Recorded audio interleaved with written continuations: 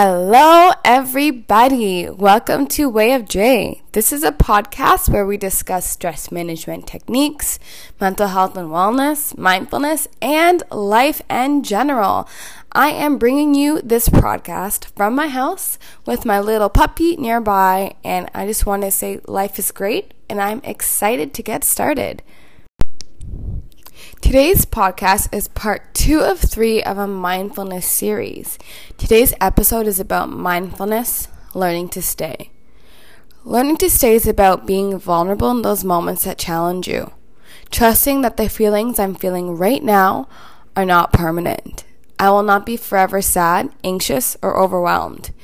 These feelings that swallow me will not be my forever narrative. A few years ago, I found myself in moments of high anxiety and depression. I was starting my career, feeling hella lost, and often felt like a disappointment. Small challenges felt like Mount Everest to me. Someone saying the slightest thing abrasive or maybe even confrontational resulted in tears, maladaptive coping skills, and a huge strain on the relationships I had with others.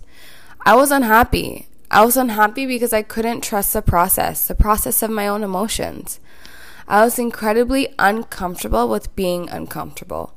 I hated feeling down, and me feeling this way resulted in even more turmoil. I was almost more upset about feeling upset than me really being upset. I legit would feel myself circling the drain. Do you guys know that scene from Google's Internship with Vince Vaughn and Owen Wilson? When they're interviewing and they are talking about them being like shrunk down into a blender.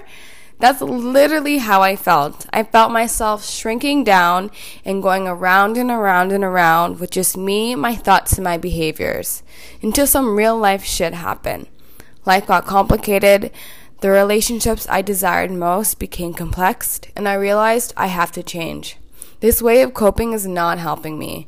I cannot continue to avoid feelings of sadness, abandonment, shame, by just trying to fix things or overcompensate for other things like over caring about relationships and under caring about my own relationship with myself.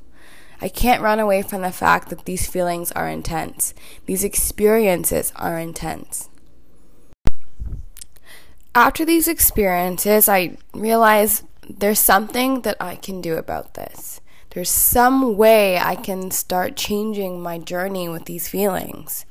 I started reading Pema Chodron. She's a very well-known Buddhist writer. She's awesome. 2 of her favorite books of mine are Taking the Leap and The Places That Scare You. These 2 books have completely transformed my life.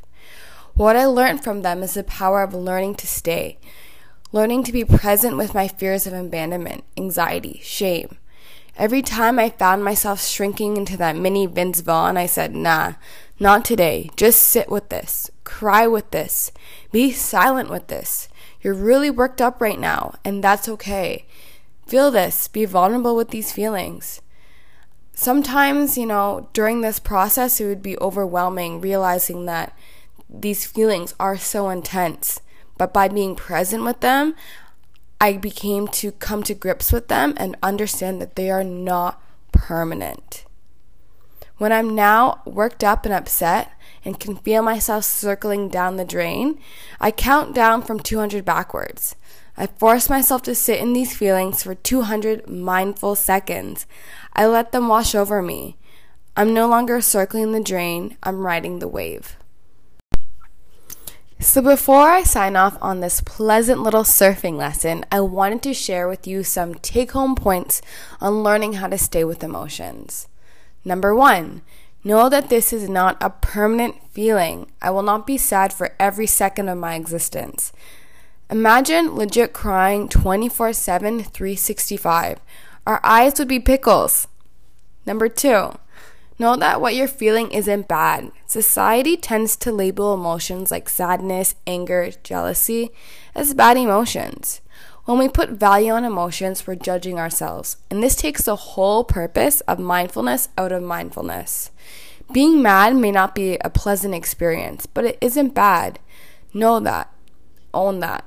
Work on feeling it and turning it into healing. Number 3, understand this takes practice. Zen masters don't just wake up one day feeling peaceful. Number 4, practice kindness and self-compassion. You're a wonderful and fantastic human. You woke up today, your body is working a mile a minute so you can just live your best life. You're awesome and every victory counts. Number 5, most important, practice gratitude. Being mindful in your moments of joy. When you find yourself incredibly happy, count down from 200. Enjoy these 200 mindful seconds. That's all, folks. Be sure to subscribe. I hope you enjoyed my podcast. Please let me know what you think. You can look me up on Instagram at WayofJ or Jessica Taylor Regan. I would love to hear what you think.